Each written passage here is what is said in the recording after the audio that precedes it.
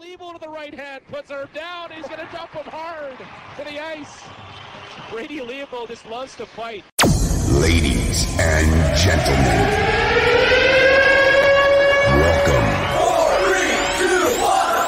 Warrior.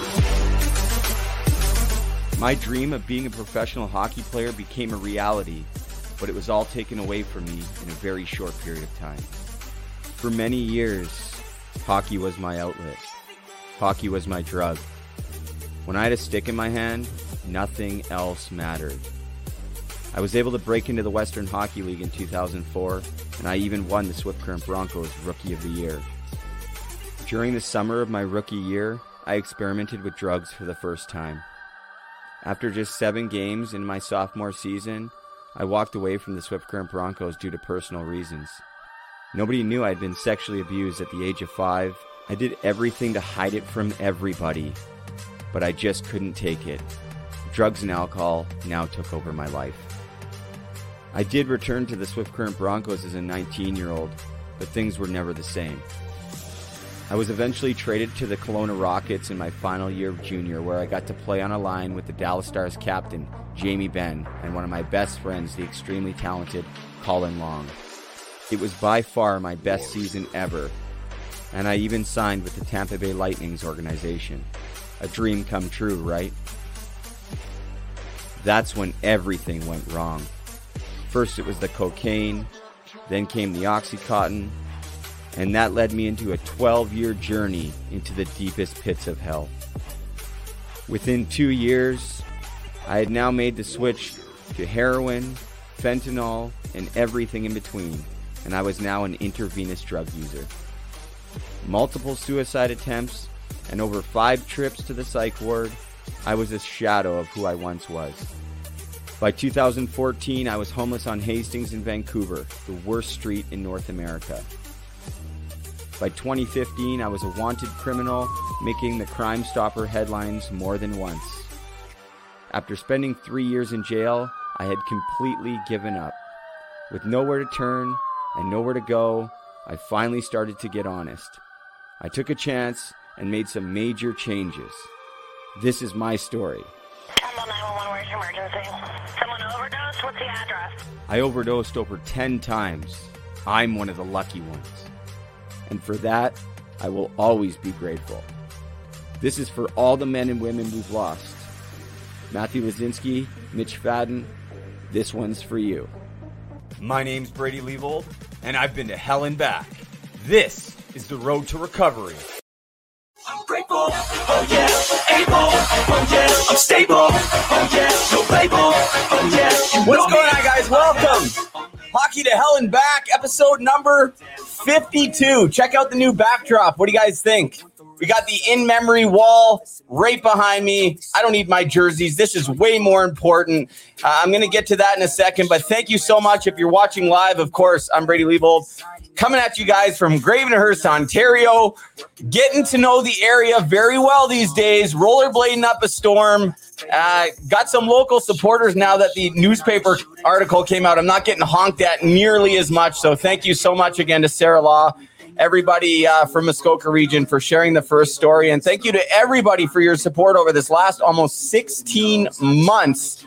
And I mean, I really couldn't do it without you guys. I really don't know where I'd be without this podcast, without Puck Support, with all the support of all my past friends that I've reconnected with, but maybe more importantly, the new friends that I've made in this journey. And it's just been absolutely incredible. So thank you so much. If you're listening after the fact, Apple Podcasts, Spotify, that's usually where people are taking this in. Thank you so much. Make sure you subscribe, share it with people if you like it. If you didn't, don't bother. I'm not that needy. I'm not that desperate, but just really want to say thank you to everybody and shout out to Stuart Smith. I got the Abbotsford Firefighters hat on today. Close to Chilliwack. Not in Chilliwack, but close to Chilliwack. It's a little tie into that later, even though my guest has now moved. But yeah, just thank you guys for being with me. Episode 52. And as always, there's an in memory of one of those that we lost tragically in the hockey community. And tonight is no different. And tonight we're remembering Marek Trzynski, who just tragically lost his life to an overdose. Marek Trzynski was born September 13th, 1988. He's originally from the Czech Republic. And just recently, on May 22nd of this year, we lost him to an overdose. You guys can see him behind me. He will always be behind me with the rest of those we've lost. There's unfortunately a long ways to go. There's many more that we need to remember behind me, and we'll continue to do so. So tonight we're thinking of the Trzynski family over there in the Czech Republic. It's a terribly tragic loss, and it never seems to end. So we're thinking about his family, and to all the families who have lost loved ones. I know there's quite a few of them that listen and watch this show, like the Lazinskis, like the Miners, like the Faddens. It's a tough go, but we're never going to forget any of those individuals we've lost in the hockey community. If I have anything to do with it, if Puck Support has anything to do with it, that's what we're really all about. And that's why I'm rollerblading across Canada next spring, just 363 days away. May 28th, 2022, I'll be starting in Newfoundland, and every single stride along the way will be in memory of all of these individuals, all of those who continue to struggle. And we're going to open up that conversation. We're going to make a change in the world. And I'm not doing it for myself. I can't do it by myself. If you want to get involved, if you want to help, if you want to rollerblade with me for part of the journey, please do that. I'm really excited to announce a new partnership. It's taking a little bit longer than what I had hoped, because I like to just, I can't hold anything in, as you guys know, but yeah, I'm super stoked. There's so many companies behind me already. And before we get into the episode, I have to give a special shout out to David Carlson, Joe Baker from B Sharp Ottawa, all the people at Connex Hockey, all the people at Sonic LA, really taking care of me early on. Stay tuned for the biggest partnership yet. I just hope it comes true. That's all I'm going to say. It's a play on words. Hope it comes true. Try to figure that one out.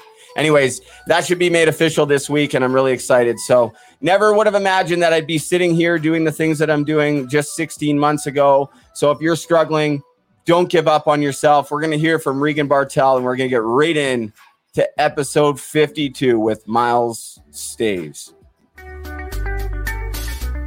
Hi there, it's Regan Bartel, the play-by-play voice of the Kelowna Rockets, Brady Leopold's biggest fan. Team Issued is connecting all walks of life. Team Issued does this by recreating that special feeling of being a part of something bigger. A community for all striving towards the same goal. TeamIssued.ca. Promo code TOEDRAG15 for 15% off.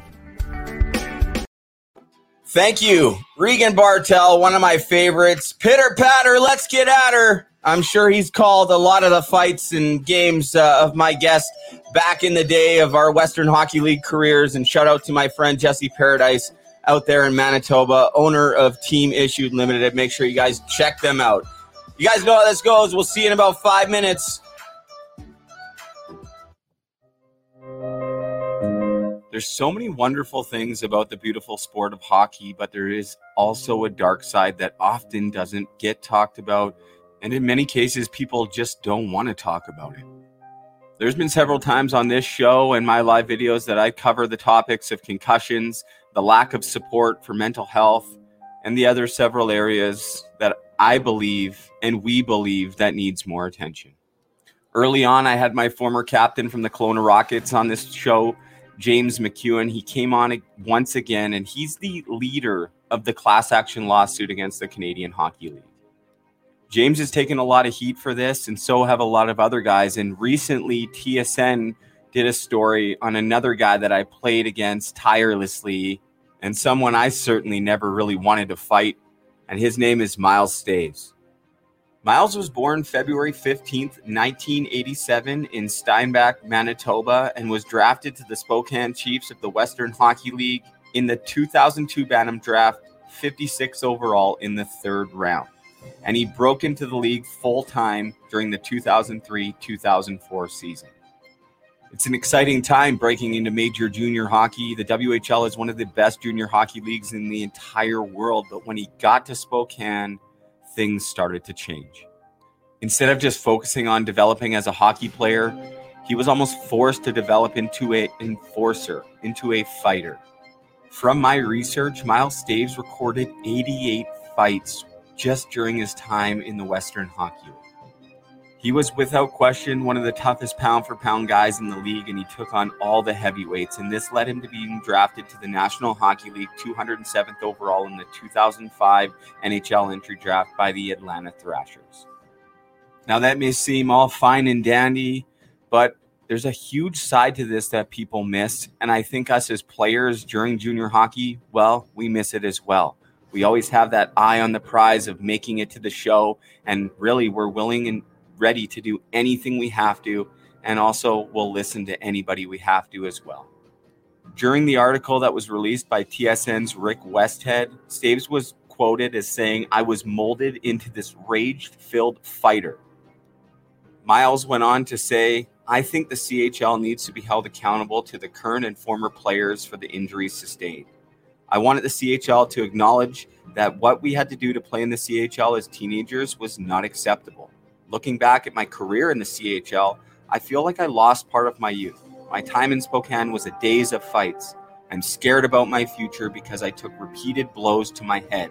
I'm in my early 30s and I suffer from headaches and migraines, and my right hand is disfigured with a mallet finger from punching."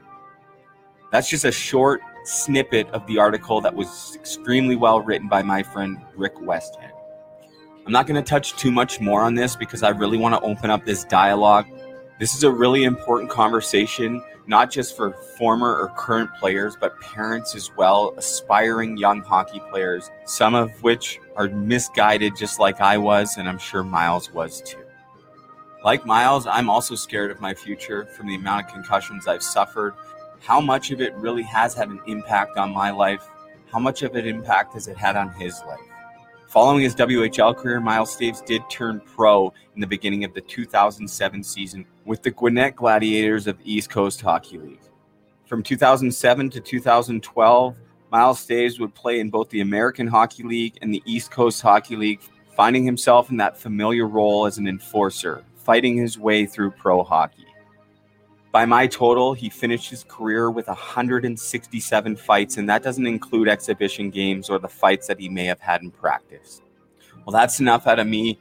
So without further ado, guys, let's bring him in all the way from Alberta, my friend and fellow puck support warrior, Miles Staves.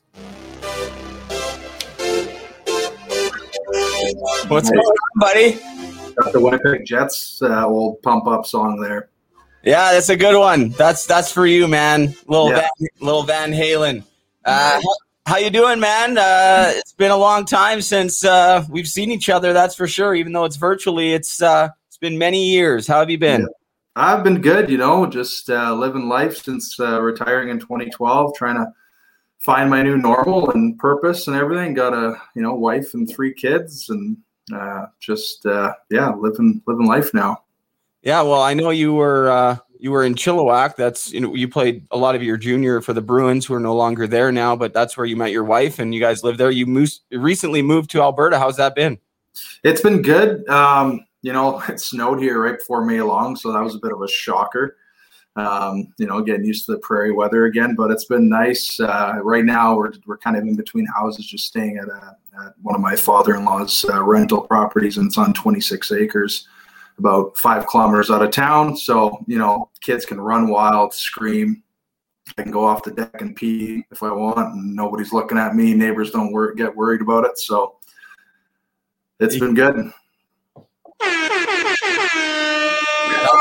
That's what I think of that, man. That's the good life right there. And, I know Chilliwack, when I was growing up, Chilliwack was kind of like that. It was essentially a small farming community on the outskirts of the Lower Mainland. But since then, it's really, it grew into this massive city along with Abbotsford, where the shout out to the hat to my friend Stuart Smith. That's why he's a firefighter out there. And I like that hat. That's a nice hat. Yeah, it's actually pretty sick. I was a firefighter in Chilliwack for 5 years too. So Yeah, and well, I mean, that's what my dad does as well, and it's a great profession. Awesome. Yeah, there's a lot of former hockey players, I think, that go into that profession. I certainly wanted to before going down the horrible path that I went down. But hey, we move on, and we need to find new paths, and you had to do that as well when you retired from hockey. But before we get there, Miles, I really want to just talk to you about your first impression of being drafted to the Western Hockey League, how exciting that was, and what your hopes were for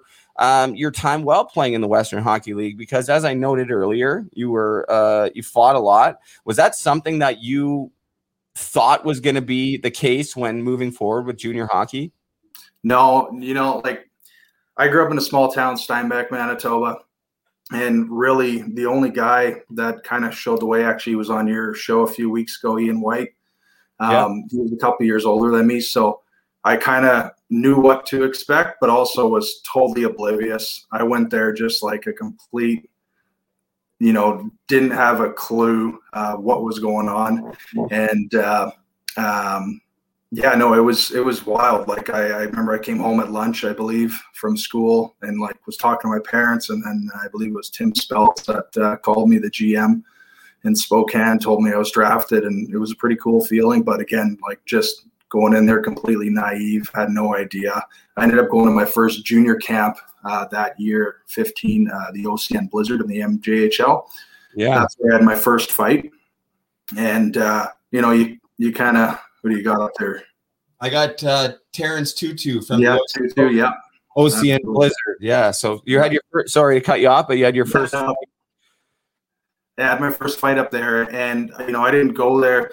Well, I mean, right? You go into camp at 15 years old, you're scared shitless because everybody talks like, okay, you better be ready to fight. You're gonna, you're playing against 19, 20-year-olds, and you're this 15-year-old, 160-pound soaking wet kid, and it's nerve-wracking. And you talked about hockey kind of being your drug. Well, that first fight, the adrenaline rush I got, you can't explain it unless you've been through it, right? I couldn't stand. My legs were shaking so much, and I was just like, holy crap, this is awesome. I like this. And I did well. I didn't get beat up, so that was good too. So then I went right back. I drove through the night. I went to Spokane camp a week later, and that's kind of where it all started. I had a couple scraps there, and a lot of it was because of the way I played. I like to hit guys. I like to, forecheck, and a lot of it was the heat of the moment. I didn't do a lot of stage fighting my first few fights. It was just banging, crashing, cross-checking guys in front of the net. And shit happened, and people wanted to fight me, or I pissed guys off or whatever, and I wasn't going to back down. But yeah, so funny, I was actually a defenseman my whole life, drafted into WHL as a defenseman, and then I played up until there's the Tri-City exhibition tournament on my 16-year-old year, and they were short some forwards one game. Coach comes up and is like, hey, you want to play forward? I'm like, yeah, if that means I get to play in the game, sure.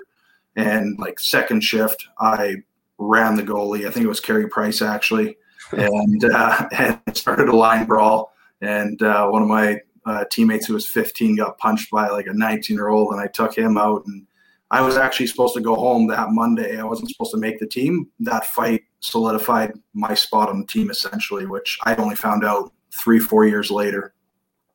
Wow. And I mean, and just going back for a second, I mean, from that first fight at 15 years old, and talking about the adrenaline, that's a huge part of it. But I'm curious as to how much of it too was all of a sudden you get respect from guys on the team, and you're trying to fit in and carve out a role just to feel okay. It's for me, anyways, Miles, is that it was hard always. I was always nervous in the dressing room and worried if the teammates would like me or whatever, especially when you get to a new team or you're a young guy. So how much of that played into that, and knowing that, hey, look what happened when I started to fight, not only the team respect you, but the coaches and management as well. Yeah. So, I mean, with that, my 16-year-old year in the Western League, when I actually kind of made it, I wasn't a well-liked guy on my team from what I can remember. I practiced like I played. every practice was a tryout for the next game. I wasn't guaranteed to play, and I wanted to play. So I forechecked like a kid like shot out of a cannon. I crushed all the defensemen, and I ended up, I think I had about 13 practice fights my first year. And it took till about December, January, and finally, like, I kind of worked my way up. I started with the 17-year-old kid, then the 18-year-old, 19-year-old, then also the 20-year-old tough guy. And I staked my claim as like, hey, I'm the new kid in town here. And then I gained the respect. And all of a sudden the guys were like, hey, he's not here to hurt us. He's here to help us and stick up for us. And it was just a complete shift. And, guys started to respect me and like me a lot more. But it was a battle. Like, every single time going to the rink, it was just like anxiety and nerves. And I only realize that really now, because like you said in the intro there, like, you're in the heat of the moment. You're just doing whatever the hell you can do to live out your dream and make it. Yeah. And I mean, just from my experience too, is like, I was always scared of having to come back home and face family and friends if something didn't work out. So, finding a way to do anything I had to do to stick sometimes.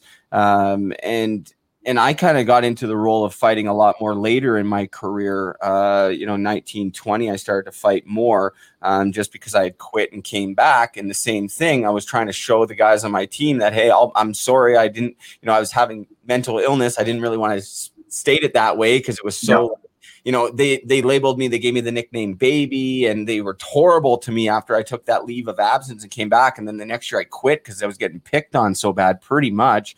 And, so I came back, and that's what I mean. I started to fight because it was like, okay, well, I got to do something to show the coaches and my teammates that I'm here to stay. And that was the only way that I knew how to do it. It was like I couldn't go out there and score at will. If I wanted to, I could go out there and try to put my body on the line, put myself on the line.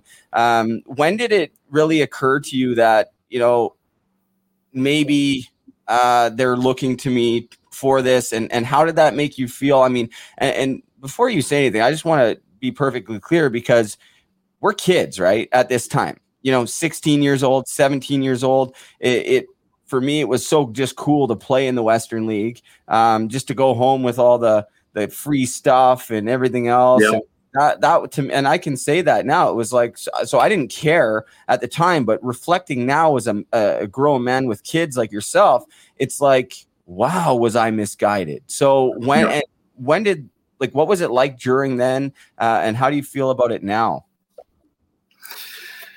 Yeah, I mean,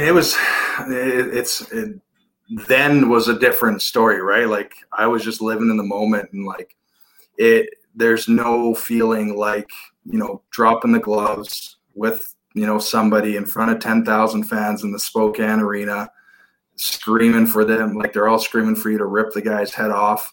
And like, it's an incredible feeling. It's like a drug. And at the time, like, I just kind of, again, just the way it played. And I don't think it was really till the second year where I was like, okay, I scored, like, I think it was 1 goal my first year, where I was like, okay, this is my role. I'm a fighter. I had a couple coaches, and I don't really want to like throw anybody under the bus, but I had a couple coaches where, we talked, and they were ex-NHL fighters, and they kind of let me know, like, hey, this is your role. You're good at it. And, we practiced all the time at 16. I'm sure you sparred a lot in practice, and like every practice for the first probably 4 months, 20, 30 minutes after, we wouldn't bag skate. We'd spar and wrestle and practice fighting, practice the craft, which I look back now as an adult with kids, and I'm like, what the hell was I like doing? And I don't blame anybody for it. It is what it is, right? Like, that was the time. But I don't want my kid to go through that. Like, I want him, if he's playing hockey, he's stick handling, he's skating, he's doing dry land training, he's working on his footwork, all that stuff. So yeah, it was pretty wild when I was 16 looking back. Yeah. And yeah, a lot of the same for myself, had different coaches after who fought as well in the NHL, teaching little tricks or doing whatever, to always just it seemed like certain guys though, and it kind of is. And I'm glad you said it's not really any one person's fault. It's more of like to me anyways, it's like a culture of hockey issue where like they didn't really know any better. That's what they were taught. And they were probably trying to help you, like legitimately saying, hey, this is what you're good at. This could be your ticket, practice this and you can make it. But the whole grand scheme of it is so misguided and wrong. And I've said this before on the show, is like, how do you allow anybody, never mind kids, 16-year-old kids, to fight a 19 or 20-year-old bare knuckle fight? You can't do that anywhere else in the world. You're going to be charged with assault on a minor. And even if it's 19-year-old on 19-year-old, it's still assault anywhere else. So to me, it's really misguided. What is the response been since the TSN article coming out saying that you're a part of the class action lawsuit, which I've said on the show, I am as well. I've had James on a couple times. He's a good friend of mine, and we'll talk about that in a few minutes. But what has the response been like from either your family or maybe more importantly, past former players? Because I know there's some that are not great with it. Yeah. So honestly, I had no idea that was coming out. The lawyers messaged me 32 minutes after it hit TSN and said, hey, just so you know, here's the link. Rick West had picked it up. I also had no idea I was going to be the face of it. So I was like, oh crap at first. Cause I was scared. Like I haven't, it's a big fight. It's a big thing to put out there. And I don't have really any ill will, like I said, against any like coaches or trainers or anything like that. It was a system. It was a culture that we were all a part of. And they were doing what they thought was right at the time. But, looking back, it wasn't, and it needs to change. But, I got, I think you were one of the first guys actually to notice it and kind of blew me up, messaging me. And then also it was just like, holy crap, it got out there. And for the most part, really good. A lot of messages from, friends back home who, watched me. And then just, fans, people from all over the world, really, referees who used to break up our fights being like, hey man, like I saw you take punches to the head like crazy and I totally support you. And, whatever shit you're going to get in along the way, like you're doing the right thing. And those comments meant so much to me because, I was scared shitless when I first saw that. I was just like, oh man, like, did I just burn a ton of bridges and all that? And I called James actually the next day just to talk because I know he's been kind of the face of it up until now.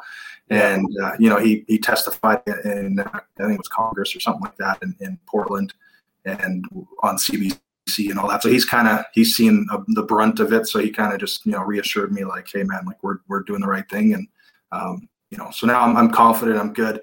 After a couple of days, it died down. Like nobody's really talking about it. But the funny thing was I actually went to a lawyer office in Lethbridge here to sign the mortgage paperwork to buy our house. And the lawyer walks in and he's like, Miles Stace, like the Miles Stace, like the one I just read on the score. So people are hearing it and I never met the guy before. And, it's pretty funny. And it turned into like an hour talking hockey. My wife was just like, come on, like, can we just sign our paperwork and go home, please? Yeah. Well, pretty funny. That's so funny. That's the world though, right? That we live in, especially in Canada surrounding hockey. And I mean, when somebody like TSN picks it up, every other newspaper and sports, they're going to cover it as well. And I don't know if you've ever spoken to Rick Westhead, who actually did the article, but he's done some amazing work, man. Like I believe he wants, the same thing that we want. We just want change for future generations. And I think it really needs to start at the grassroots level. Like, what do you think about that? Like, do you think, for say your son per se, just educating them and letting them know, or how do we go about it? And maybe more importantly, what's your stance on fighting in junior hockey today? Well, I mean, it's definitely gotten better. And that's like a lot of comments from ex-players are like, hey man, like hockey's not the same as when we played and all this stuff. Like, so that was some of the negative thing. And I agree, it has gotten better, but it could still be even more. I don't think boys will be boys. Fights are going to happen. Yep. The stage fighting needs to go. Like, get rid of that shit off the face-offs. Heat of the moment stuff, it's going to happen. I get it. But refs should be getting in there pretty quick to break it up. Helmet should be staying on. If the helmet comes off, get them broken up. And, you know, growing up, I think it's a lot better now in minor hockey, but like, I mean, I don't know about you, but like, I remember just having mad cage rages in the dressing room, you know, and like, I loved it. It was great, but you know, we were probably getting our bell rungs right before practice or before a game. And I can't believe that we were doing that shit. But, I know. You know, at the time it was just like, hey, we're just fun. We're having boxing matches and, you know, we're protected because we have a helmet on and all this concussion stuff. Like, I've learned so much the last few years on concussions, and I mean the whole world has. I think just the effects of repeated blows to the head and all that. So, but yeah, junior hockey. I mean, I think they should really discourage it. The BCHL, I believe, is on kind of the right track where, you know, you have a fight, you have a second fight, you start getting suspended, and it progressively just goes up.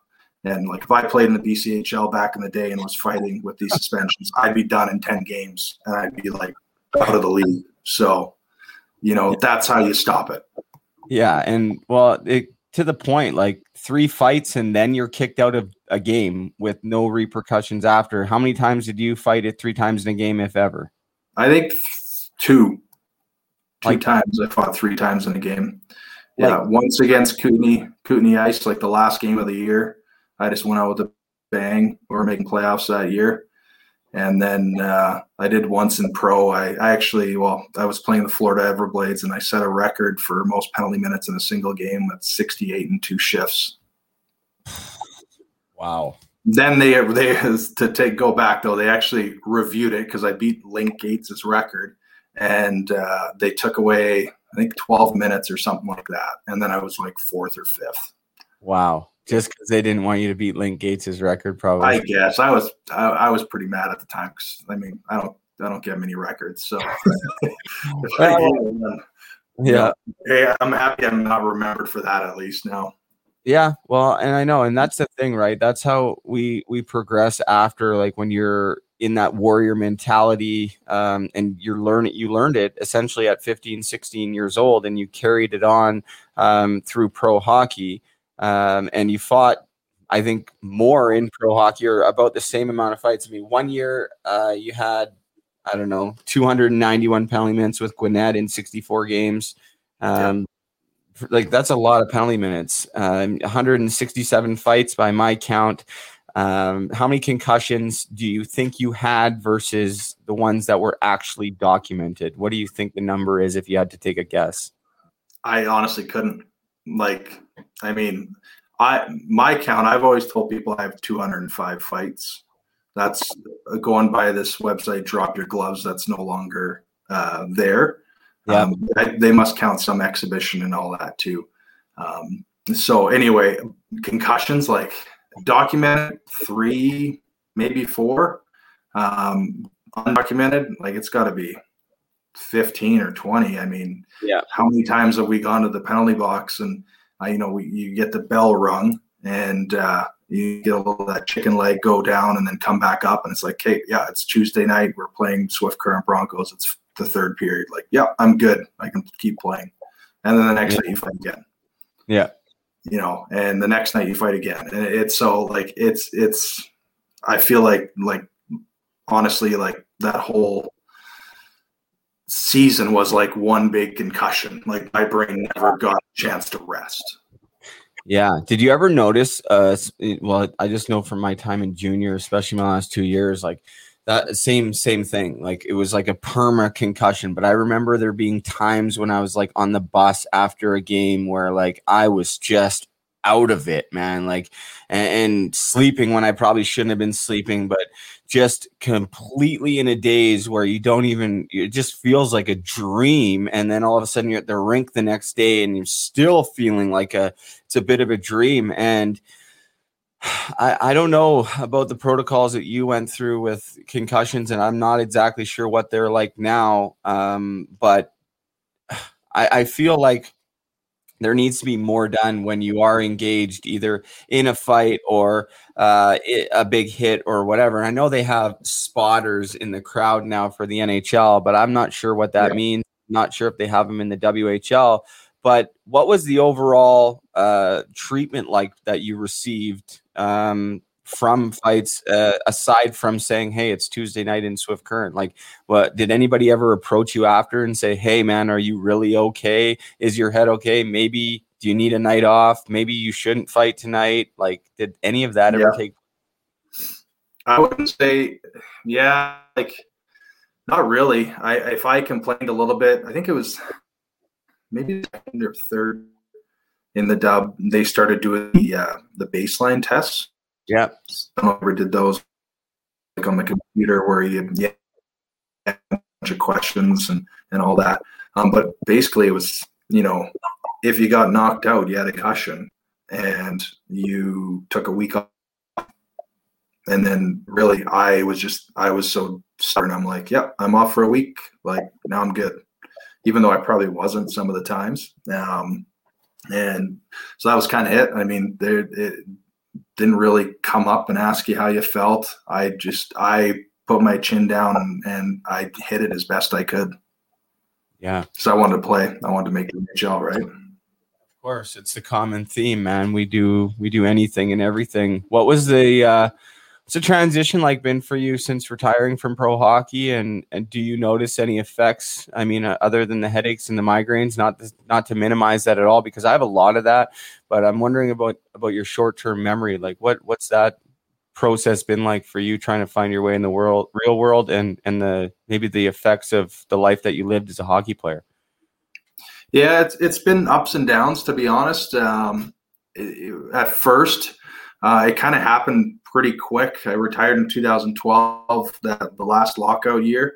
I was hoping to keep playing, but there wasn't any contracts besides maybe going to the coast, and I wasn't getting my face smashed in for, no $500 a week in the coast. My wife got a job in Chilliwack, which at the time it was tough to get a job in her field. And then the ball just kind of started rolling, and I was just like, you know what, this is the time to call her quits. And my last couple of years playing pro, I only played, I think, 11 games one year. I was a healthy scratch pretty much the whole time. And it sucked the life out of it for me. It sucked the fun out of the game. And when the only time they'd want you to play is when there was a big tough guy on the other side, like John Morasti or something. And, it's like, well, if that's how you respect me, then, piss off, I'm done. And it's funny. I look back now, making 50 grand American in the American League. At the time when you're 20, 22, you're like, holy shit, that's a ton of money. Like, this is awesome. And I retired my first year. I worked for Pepsi for 4 years, just selling pop. And I made 20 grand more selling pop to Walmart than I did getting my face smashed in. So I was like, hey, this isn't so bad. Like, I don't have concussions and all that. So it was tricky, but we kind of just started. I had a kid right away within a year of retiring.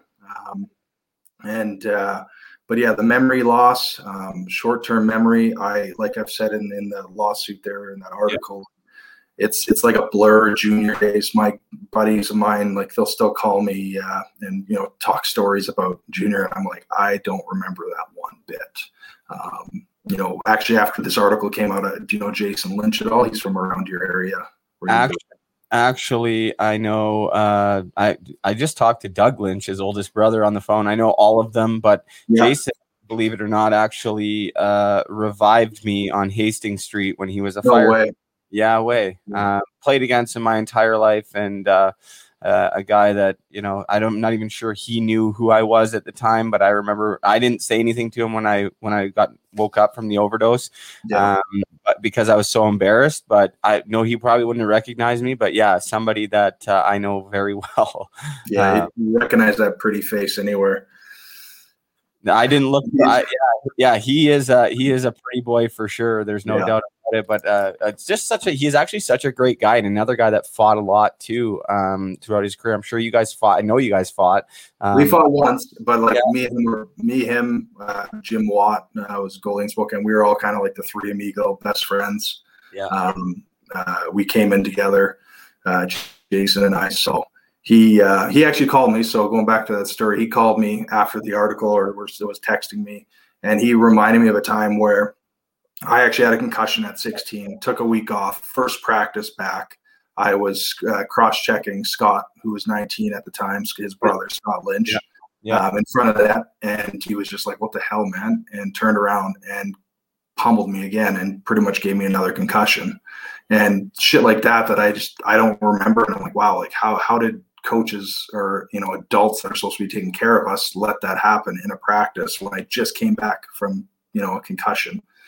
So that kind of stuff, I don't remember at all. But these guys, have steel vaults for memory. So, and Jason, being a firefighter, funny story. I was working for Pepsi, and I was at a London Drugs, and I see the Vancouver firefighter calendar. I think it was in 2014 or something like that. Yeah. And the front page, I'm like, man, I recognize that chin. Like that chin looks so familiar because he's kind of got his head down like this and just see his chin. And so I look in, sure enough, Mr. March is Jason Lynch. I called him up, and at that moment, I was like, I want to do this. I want to be in the Vancouver firefighter calendar. I want to be a firefighter. I went to his house the next day. He was living in Kitsilano, and met with him and a bunch of firefighters, and I signed up for all my stuff, and like I said, I got on like with Chilliwack, just doing paid on call or volunteer, and I tried to get on career, but it's kind of a shit show trying to get on sometimes. So, but yeah, funny story, Jason. He got me into it. That's pretty funny, and I actually have I'm not sure if it's this one, but I was just able to quickly find the picture for anybody watching. There he is. Oh yeah, what a stud! Wow, is he ever ripped or what? Yeah, it's like he put beanbags in his abs. I would never have made that calendar a day in my life. Just put it that way. Yeah. He said a lot of hard work went into it. So yeah, I'm a long ways off from that nowadays with my 34-year-old body. Three kids. Yeah, no kidding, right? It's like I feel the same way, man. I'm gonna be 34 in August. What's your biggest concern moving forward from the life, of concussions and stuff, from either people you've talked to that may be older than us, or just some of the scares that you feel that you may have? Like, is it something that worries you, and how do you foresee your future going because of the life you lived? And the final part of that, I know I'm like a 3 questions in one all the time, so thank you for bearing with me. But just answer those ones, and we'll come back to the other one, because there's my short-term memory. I totally forgot what I was talking about. Yeah. So I guess, like I get bad migraines, and I said that in the article there. And a few people that know me well and have been around me, like my wife, some family, a couple buddies. When I get a migraine, like I am out for 5 to 6 hours, where like I am curled up in a ball, and every time without fail, it doesn't stop until I throw up or something like that. Like, so that's scary for me. And I just wonder, like, is something else going to happen? And I've had, my doctor do some scans on my head, and everything comes back normal. They can't explain it. They just give you drugs and all this stuff. Like, here's more drugs. So that's worrisome. Like, if they ever got to the point where, they're one a week, like, I don't know if I could go on like that. I was getting them about one a month. I would say like 2012 to 2015, 16. And then I started to kind of change up my diet a bit, because I don't know about you. For me, you being a hockey player, skating all the time, exercising, you can eat whatever the hell you want and you're not gaining weight. And I thought I could keep doing that. I gained like 40, 50 pounds after hockey. And working for Pepsi, I just crushed Pepsi and Rockstar energy drinks and Slurpees all the time. Every gas station I go to, you get free Slurpees. So I was just pumping in the sugar, and sugar is horrible. And that has an effect on my head. So I cut the sugar. I started going like lower carb, trying to eat more, natural foods and all that, and actually got into that. You've posted a little bit about the Prove It stuff, the keto influence there. So my brother got big into that and got me on it, and I was able to lose about 50 pounds. Got into training for triathlons. I did a half Ironman a couple of years ago in Whistler, and that was good. Like, I had a purpose again. I had something to train for, and I was like super happy and all that. But it was kind of like a double-edged sword, because it took so much time away from my family, and my wife was just like, what the hell? Like, you're every waking hour you're not working, you're wanting to go bike, run, or swim. Yeah. And so I had to kind of take time off from that. And then the pandemic happened. So that forced me to stop because everything got canceled. Yeah. So now I've kind of gained some weight back, and I'm getting the migraines, a little bit more consistently, but still it's, once every couple months maybe. And a lot of it's stress induced, stuff like that. If I eat like crap for a weekend or something, I'll sometimes get it. But yeah, I'm worried about that. I hear a lot about dementia, Alzheimer's, stuff like that. So I'm really trying to focus on taking care of my brain, being a little bit more proactive. James, we talked about him a little bit there. He's got me, kind of into meditating and doing more stuff like that. And just trying to slow down my brain, because everybody nowadays, like, they're just constantly moving. So if I can just, meditate, slow it down, and just kind of be still, like, I find I have a good calm day, and my migraines are a lot less. So that's kind of stuff I'm doing. And I'm reaching out to everybody I can, like people like Mike Brodeur, for example. You had him on a week or two ago. I reached out to him after he had posted something on LinkedIn, and just talked to him about a few things, and wanted to get his perspective. And it's tough because I didn't play in the NHL, so I don't have the money like a Dan Carcillo or a Riley Cote or any of those kind of guys to, like, go to these specialists and get all kinds of crazy scans and brain scans and try all these things. And so, I'm just trying to do it myself, listening to podcasts and reaching out to people and trying to just kind of pick people's brains. Well, I think that's smart, and I'm in the same boat as you are. And those are, Riley is somebody that I've kind of leaned on heavily. Not so much lately. I actually need to connect with him again. I haven't spoken to him probably in a couple months, but there was a time where I was talking to him all the time. And I'm part of his foundation with Athletes for Care, and which is essentially kind of like Puck Support in a way, but for all sports. It's awesome. Anybody check it out, Athletes for Care. But yeah, it'd be nice. Wouldn't it be nice to be able to have just a little bit of access to that for playing? Like, you play in the Western League, you play in the American League, you play in the East Coast. I know the money is less for the players, for the owners making it, but I really feel like, as the hockey community as a whole, whether that's tied into the NHL, taking better care of their prospects even after, regardless if they play a certain amount of games or whatever, at the end of the day, we're all still playing that game, and we're trying to get there. And if we do, or if we don't, well, guess what? Our bodies are still banged up. We still have these questions surrounding our brains and different things. And it's almost like it's not really fair. Maybe that's something that we could look into is having this access more readily available for scans, for treatment, for support. Because I know when I finished playing, same time, I made a small comeback in 2012, but that was when I retired as well. It's coming up on 10 years. You know what I mean? Like, it's crazy to think, but I know that I didn't feel like I had a ton of support, or that I could even reach out to anybody in the hockey community. And I really felt lost, man. Like, I didn't know who I was anymore, because all I knew was hockey. Was that, I know we kind of touched on it earlier, but was it kind of like that for you in a sense? And I know you mentioned the Ironman stuff. It gave you that purpose again or whatever. But like, did you feel like you didn't really have much support when you finished playing?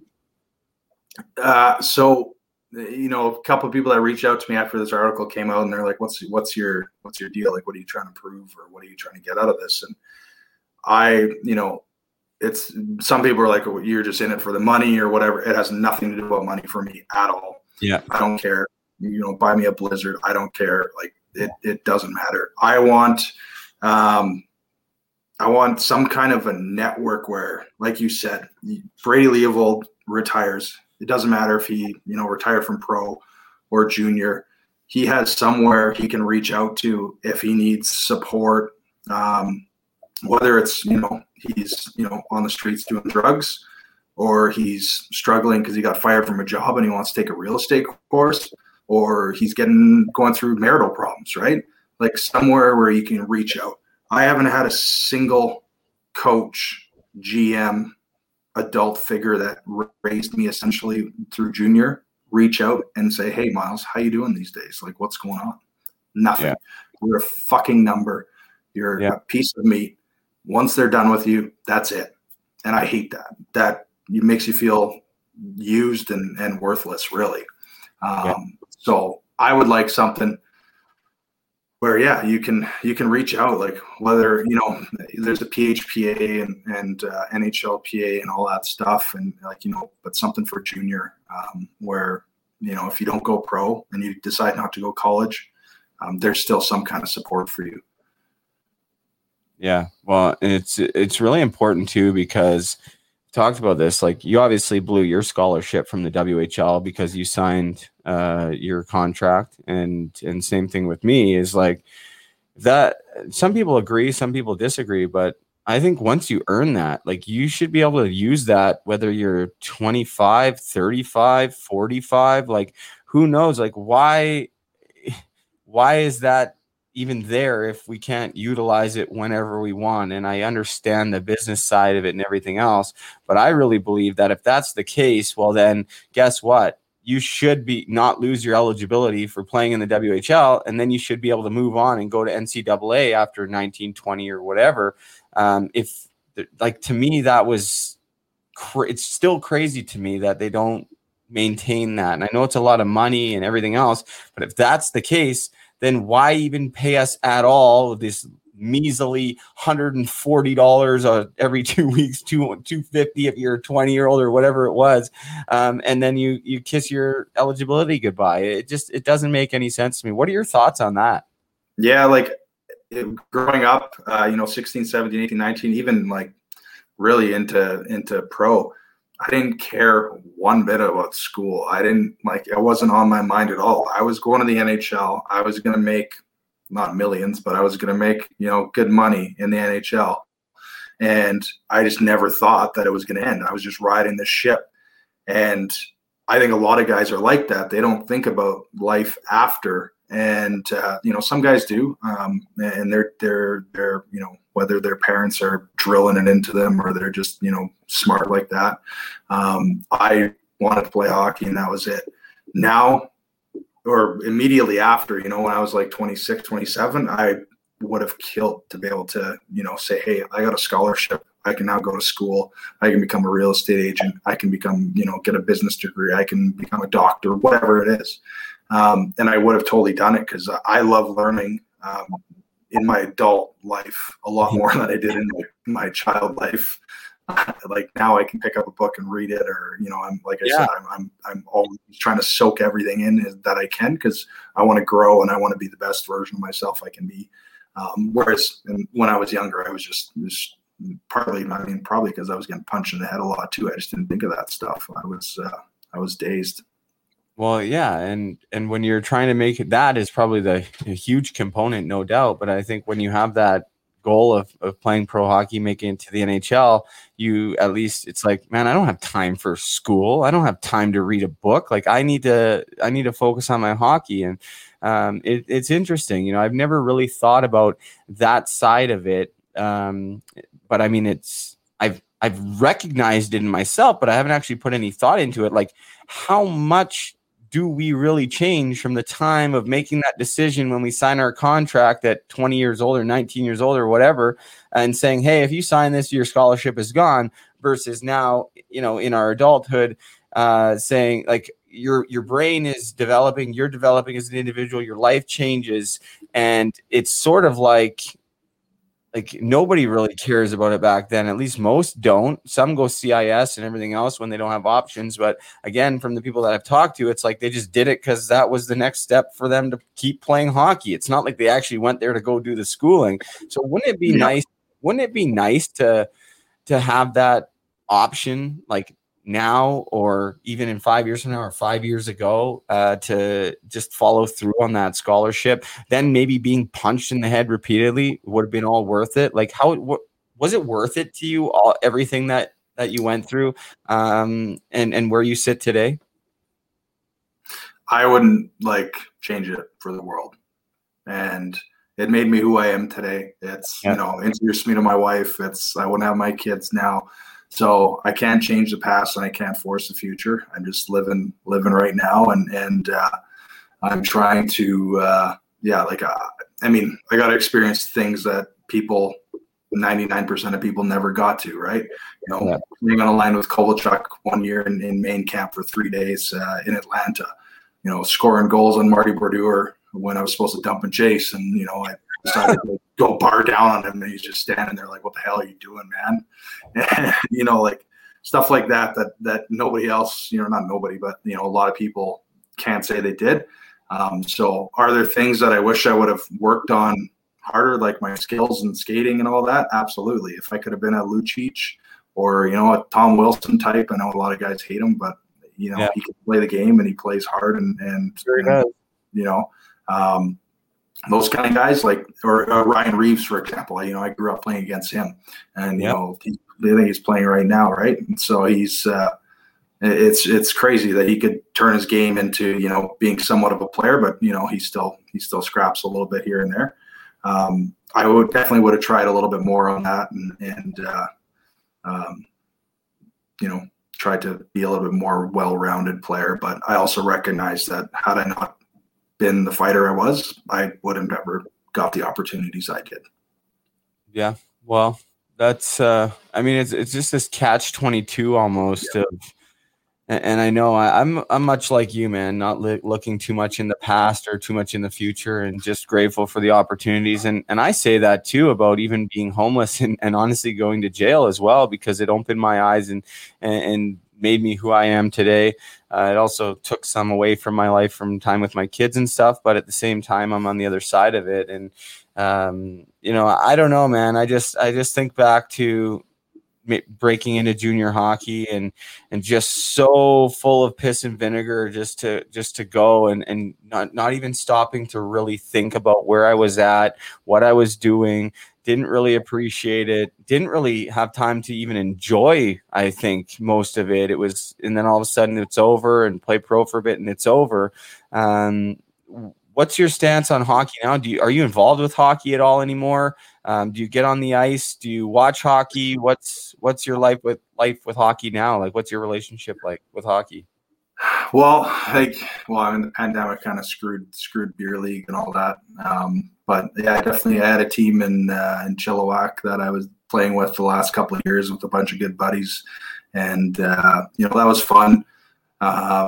And as far as being involved in hockey, I actually reffed men's league a little bit just to make some extra cash for a few years, which was kind of fun, but also not fun breaking up 40-year-olds fighting and them swearing at you. And it was funny because I kind of got everything I gave the refs right back to me. So and then I coached some 3-on-3 hockey a little bit, but just never fully got into it. I was more focused on just getting established career wise. And then I had kids, and it's just I was trying to be a dad and be there for them. As far as watching hockey, love watching hockey now. It's the first time in a long time that I can actually, throw on a jersey and not be embarrassed going to a game. I can actually be a fan and, cheer on teams and players and all that stuff.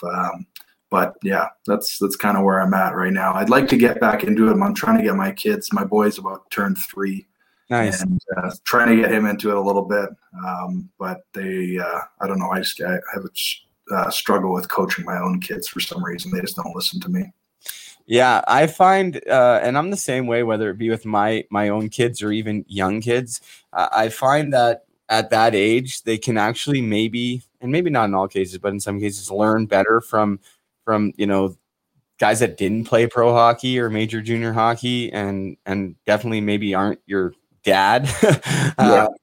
So I think you'll definitely be able to help them later on in life. How old are your kids now? So my boy's 3, and then I got a 6-year-old girl and a 7.5-year-old girl. Oh wow. Okay.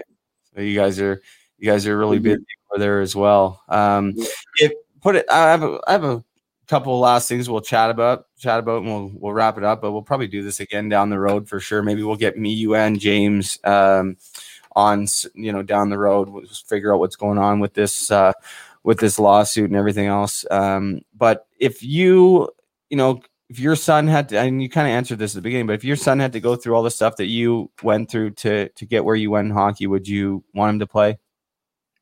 Not a chance. No, I wouldn't even give him skates. Interesting. No question. Yeah. Yeah. Very interesting. I wanted to ask you this earlier, and my bad memory kind of lapsed on me. Did you experience any hazing in junior hockey? What was that like?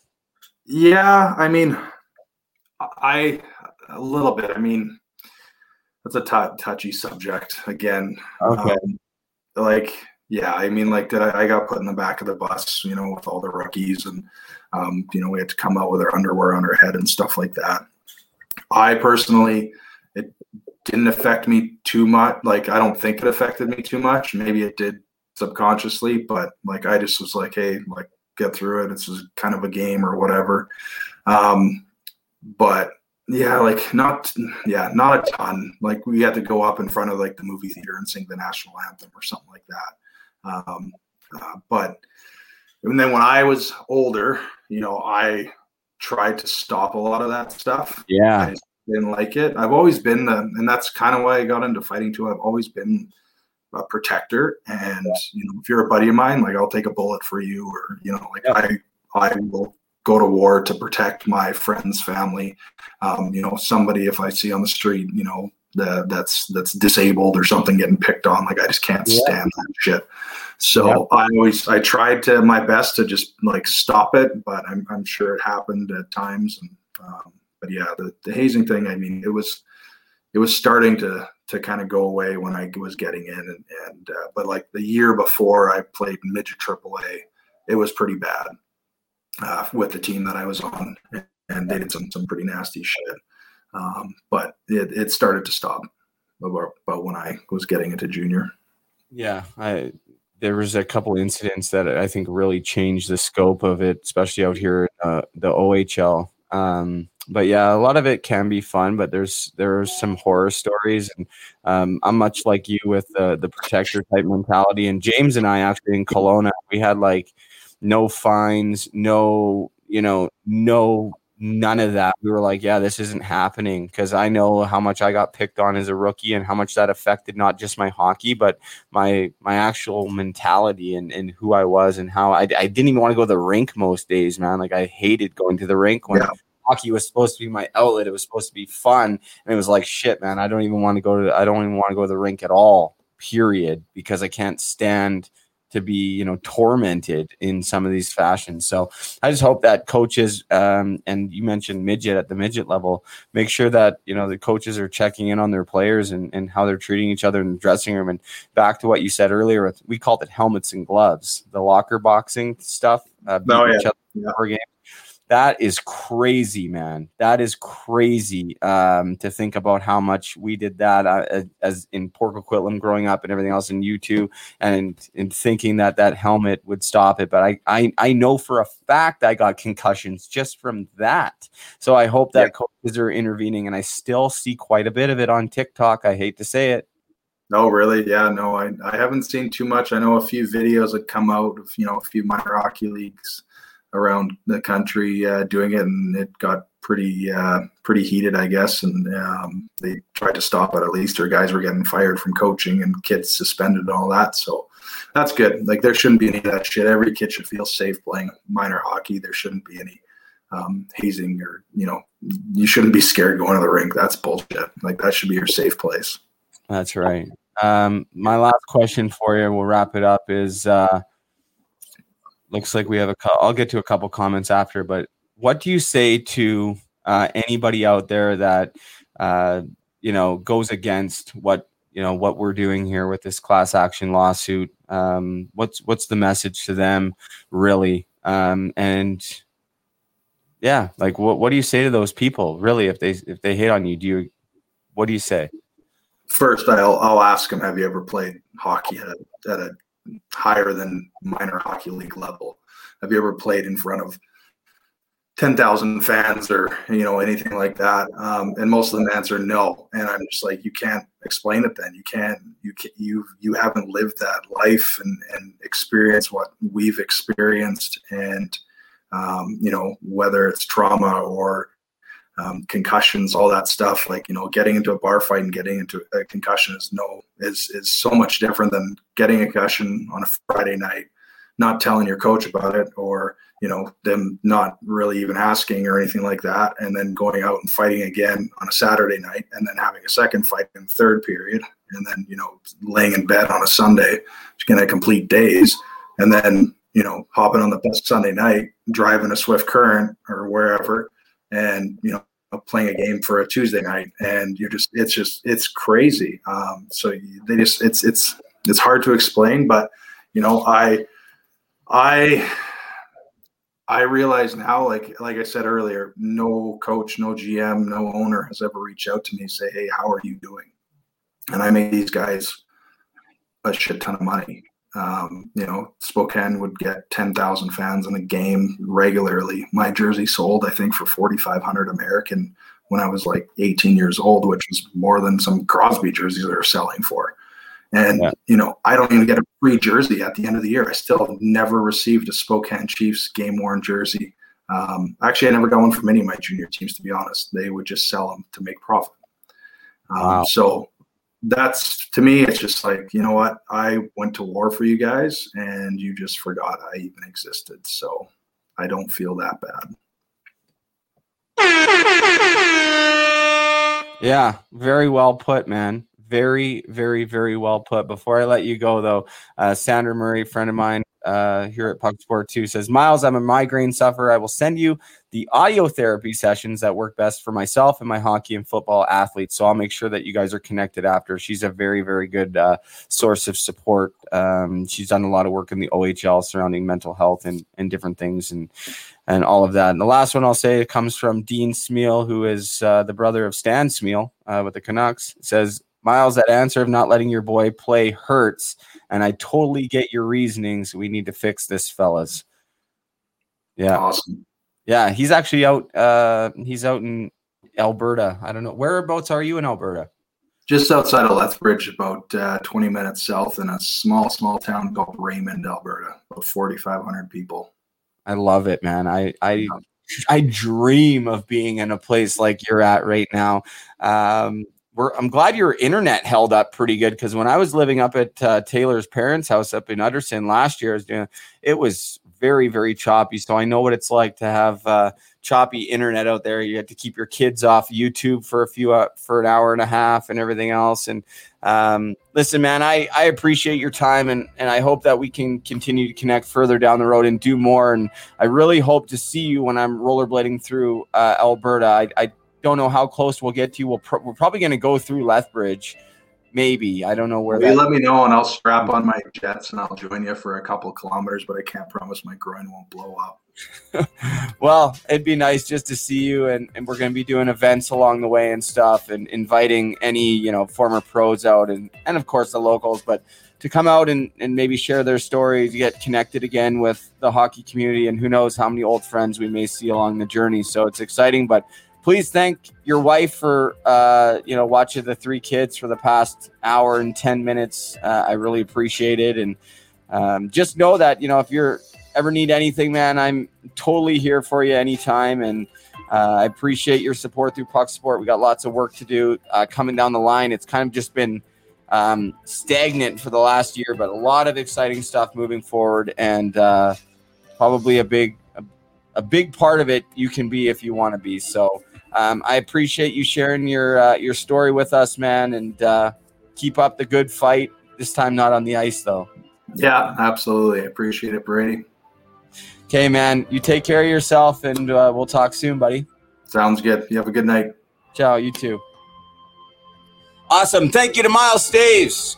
We didn't even really get into the fight stories. We're going to have to bring him back on. We'll bring maybe James back on with Miles. And I'll tell you, Miles was pound for pound one of the toughest guys in the Western League. My entire time I played, there's no question about it. He fought everyone. We didn't even get into all the guys that he fought. And it's not like he was just fighting, anyone. He was fighting everyone. It didn't matter how big or how strong. He was right there with the top heavyweights in the Western League. And same thing into pro. You're talking about John Morassi, friend of the show. He's been a guest on the show. One of the craziest fighters, arguably in the minor pro level for sure.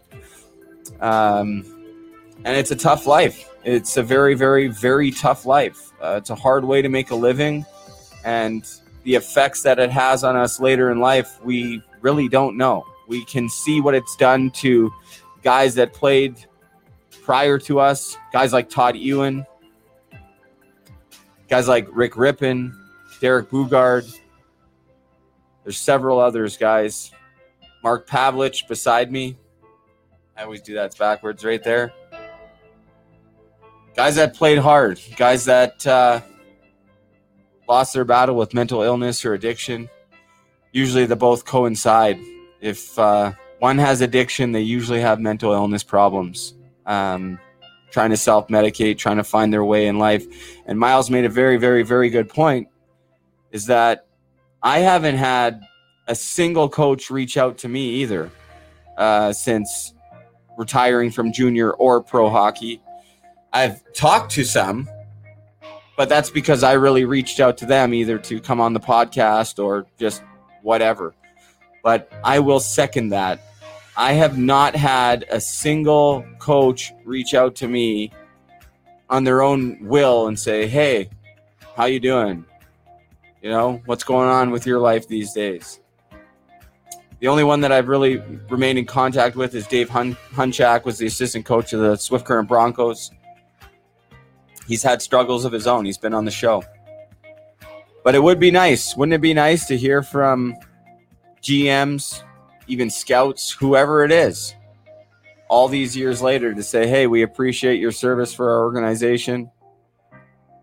It doesn't cost anything to pick up the phone or even send a message on social media. So just remember that if you're a coach at any level, because it hurts. There's no two ways about it. It hurts to know that we really were just a number and we weren't there because we were really cared about. If we were really cared about, we would be seeing the effects of that now. So hopefully we can change the scope. Hopefully this conversation will encourage just one more coach in the future, whether it be somebody young that will be coaching junior hockey down the road or a current coach to maybe take a reflection and say, hey, I could do things just a little bit better. So Miles, thank you for bringing that up.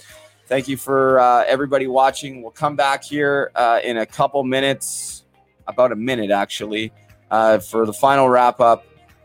One sponsor. We'll see you guys in a minute. Hockey to Hell and Back is brought to you by Pride Tape.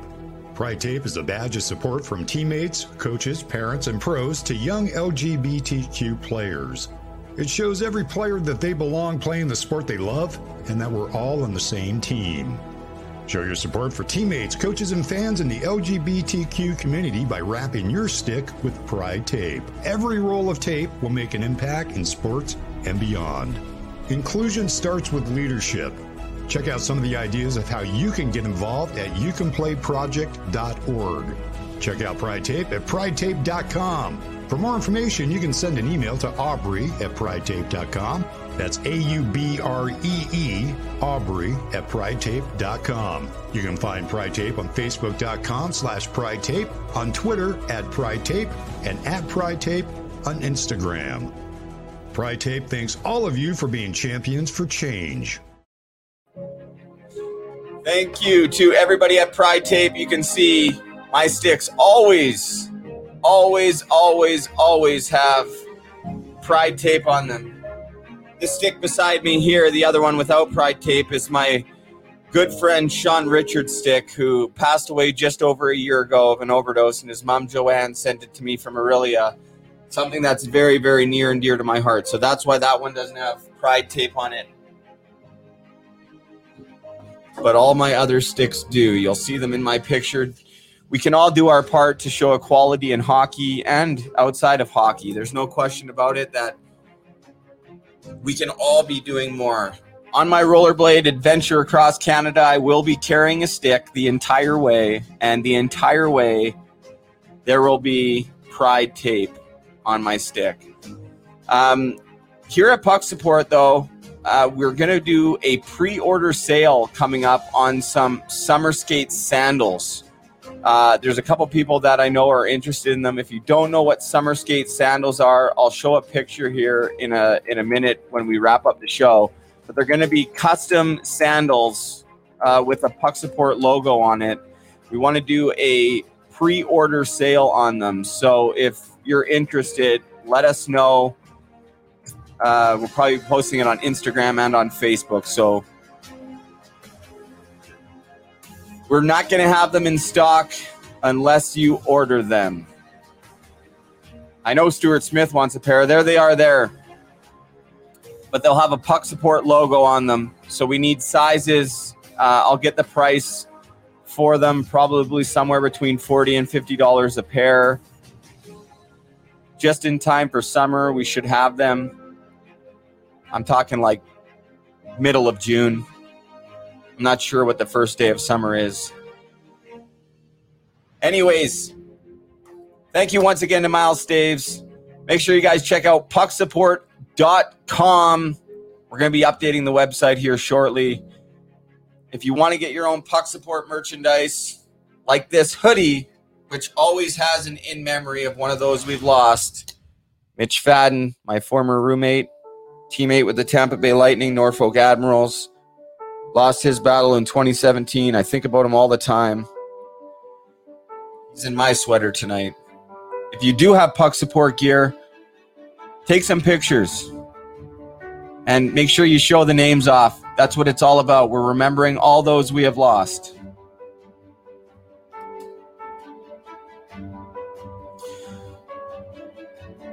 We're here for all those who struggle. Lindsay Schmidt's watching. Daniel Miner's sister. I had the exact sweater on today. I wear it proudly. Lindsay, thank you for your support. All the Miners support. There's Daniel right there, right behind me. Never, ever, ever be forgotten here at Puck Support. Thank you to everyone who supported. The town of Dunnville is leading the way. I'll just say that. It speaks volumes about who Daniel Miner was as a person. Never mind a hockey player, who he was as a person. And I'm so honored to have met the entire Miner family, honestly. It's been one of the hardest things I think that I've dealt with in the last year, but one of the most amazing things as well. I mean, with the circumstances. So your guys' support means so much to me. I love you all. I can't wait to get down there. Cannot wait to get down there. See my little buddy. He wants to go rollerblading with me. I know. We're going to make it happen. Trust me. Anyways, guys, that's it. I'm going to leave you guys with First Star Therapy. Make sure you check them out. They have some online training programs. So much great stuff. James Gardner taking care of me on my rollerblade trip is on the athletic therapist side. He's getting a bunch of different athletic therapists to take care of me at different parts along the way, which is so cool. That's the power of community, right? So, James, thank you. Make sure we support First Star Therapy. There's something else I'm forgetting. As always, that's what I do. That's live broadcasting for you. I'm sure I'll think of it as soon as I click off. But once again, thank you so much for watching live or listening whenever you heard this. Greatly, greatly appreciated. It's really what keeps me going. I hope to see you guys all on my trip across Canada. If anybody wants to come up and train or play some hockey, reach out to me. I'd love to make it happen, especially when the storm order officially lifts. Who knows if it will? Fingers crossed. Fingers crossed. Shout out to my family out there on the West Coast. Dad, love you. Mom, love you. Brooklyn and Brody, I think about you guys all the time. I heard that last night you guys finally may have got the package that I sent full of Puck Support merchandise. So I'm not expecting any response or anything. That's not why I did it. But I'm hoping that it arrived to you safely. I love you. I will never give up on being a part of your guys' life, whatever that may look like. That's for sure. I love you. I miss you. I will never, ever, ever give up.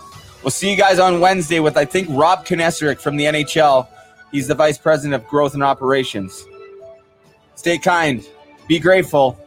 And remember, have a great day if you so choose.